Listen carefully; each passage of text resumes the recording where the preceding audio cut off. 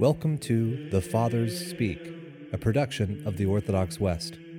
Each day, Father John Fenton reads a selection fitted to the Western liturgical calendar from one of the Fathers of the Church.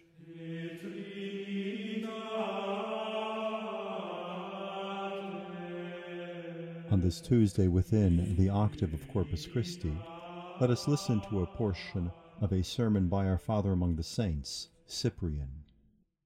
We see the sacrament of the Lord's sacrifice prefigured in Melchizedek the priest, as the sacred scripture witnesses, where it says, "And Melchizedek, the king of Salem, brought forth bread and wine, for he was the priest of the Most High God, and he blessed Abraham."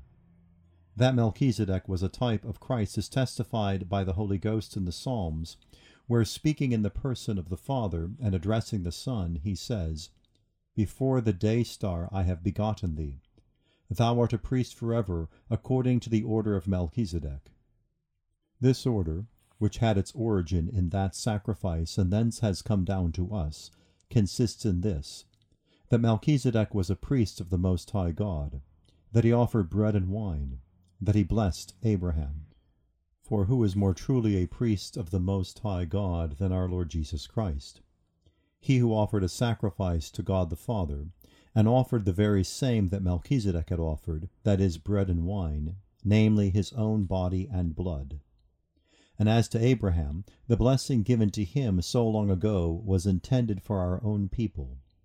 For if Abraham believed God, and it was reputed to him unto righteousness, so also every one who believes God and lives by faith, the same is found just, and even now is shown to us as already blessed and justified in faithful Abraham, as the blessed Apostle Paul proves, saying, "Abraham believed God, and it was reputed to him unto righteousness."